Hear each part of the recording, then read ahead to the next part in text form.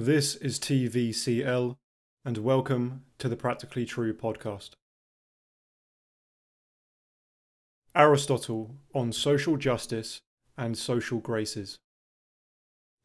According to Aristotle, we can possess intellectual and moral virtues. The moral virtues are reflections of our emotional characteristics and are reflections of our character when our emotions are properly calibrated so that we feel the right way towards the right situations. Every emotional state can either be taken too far or not far enough, and so each moral virtue lies somewhere between these two extremes. That is, each moral virtue lies between two vices, and to be virtuous, we must find that balance. In this discussion, we will look at the moral virtues of social justice and social graces. Social justice has a lot of loaded connotations in the modern day, especially relating to particular trends in current politics, and this should be distinguished from Aristotle's conception of social justice. Aristotle's conception might relate to the current arguments about social justice in a number of ways, but it should not be confused with them or be assumed to be the same thing. Justice is an almost technical concept in Aristotle's work and requires some unpacking. First of all, justice relates to how much of a good thing people receive when they undertake a common enterprise. Justice also relates to equality because someone who is just will accept an equal share, whereas someone who is unjust will demand an unequal share. This point is worth stressing. It is the share of a good thing that leads to justice, not the amount. Let's use an example to clarify this definition. Let's say that two men build a house and that each man has built exactly half of the house. That is, both of the men have contributed the same amount to the building of the house. Therefore, justice would require that both men receive half of the amount of money for building the house, and if both men are being just, they will only demand half. However, let's say that things were different. Instead of each man contributing half the work, one does almost all of the work, whereas the other does hardly any.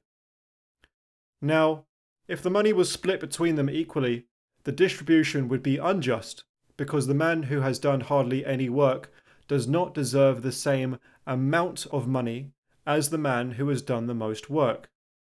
The two men deserve the same share.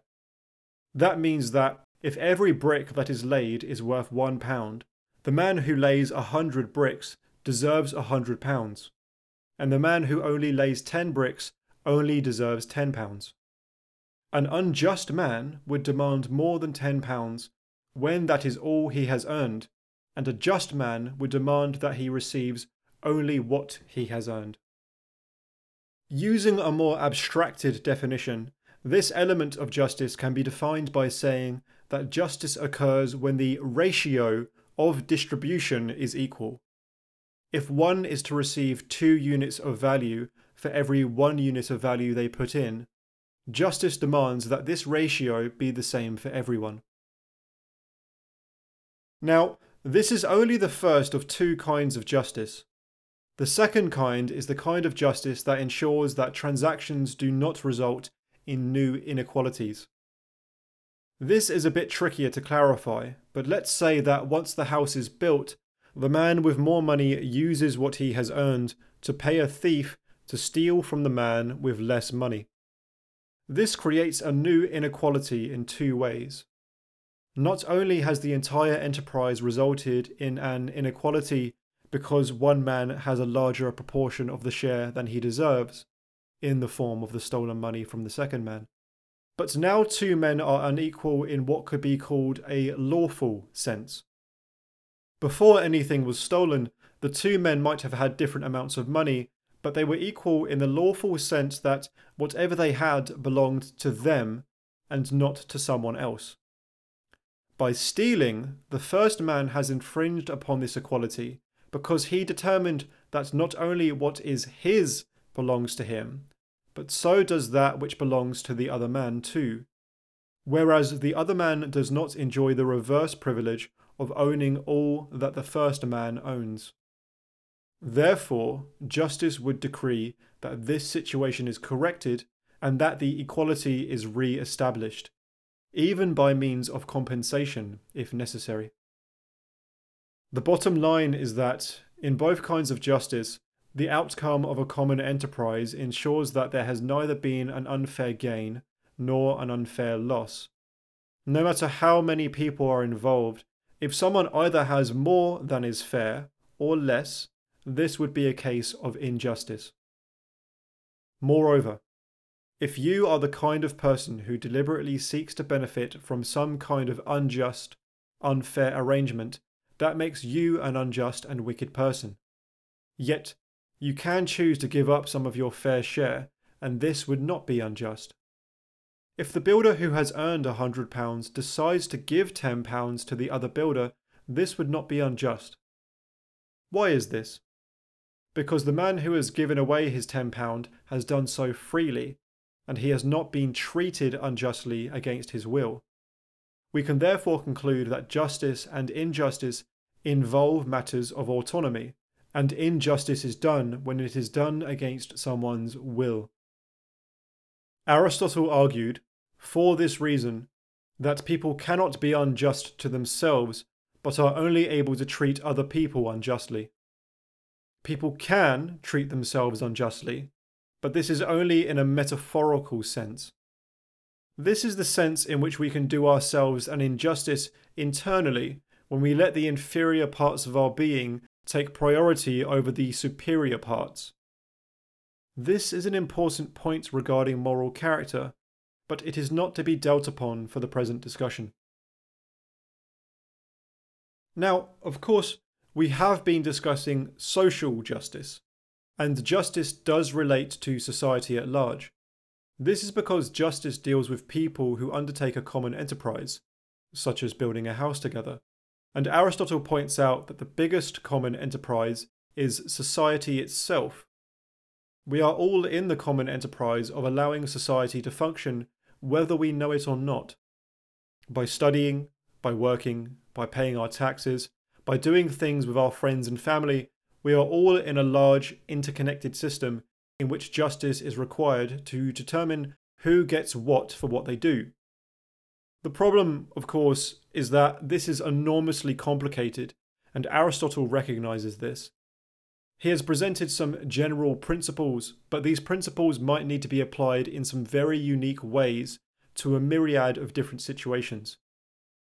How do we measure value? Is it the same in business as it is in intimate relationships? How do we measure effort or value created? Is this the same on a battlefield as in a hospital? Who really deserves what, and how can we tell? These are the kinds of questions of social justice that Aristotle has only provided a framework for answering, as he advises that the principles of law should be applied in a flexible way to the complexities of life. Now we can turn to social graces. Social graces are things like our capacity to be friendly or witty. At first, Aristotle simply saw these as attributes that simply make someone likable, but saw no reason to elevate these attributes to the status of moral virtues.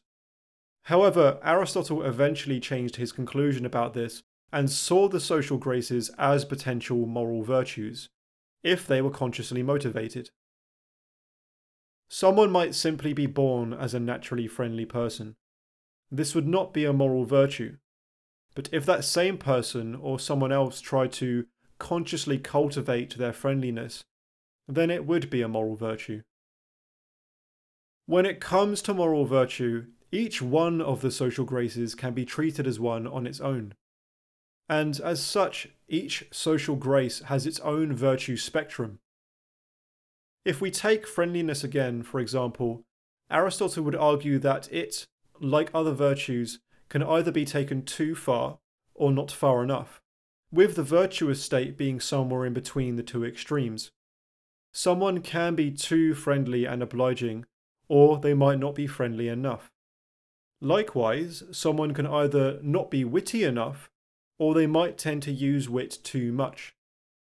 In any case, Aristotle advises balance with the social graces, and it seems that their goal is to make you generally likable, without compromising your principles, of course, with the optimum balance being where the grace is most effective at this. What this means is that there is a sweet spot to an attribute like friendliness, where you can be friendly enough that you become as likable as possible without compromising your self-esteem or your principles. This is the point at which you could be said to have the virtue of friendliness. The same rule applies for the other social graces. Not all of them are listed in the material, but along with friendliness and wittiness, we might put things like politeness and hospitality. The rule is always the same. These graces can be taken too far towards either extreme, which renders them as vices. But if we find the right balance that allows these graces to make us as friendly as possible without compromising our integrity, we can be said to possess them as virtues.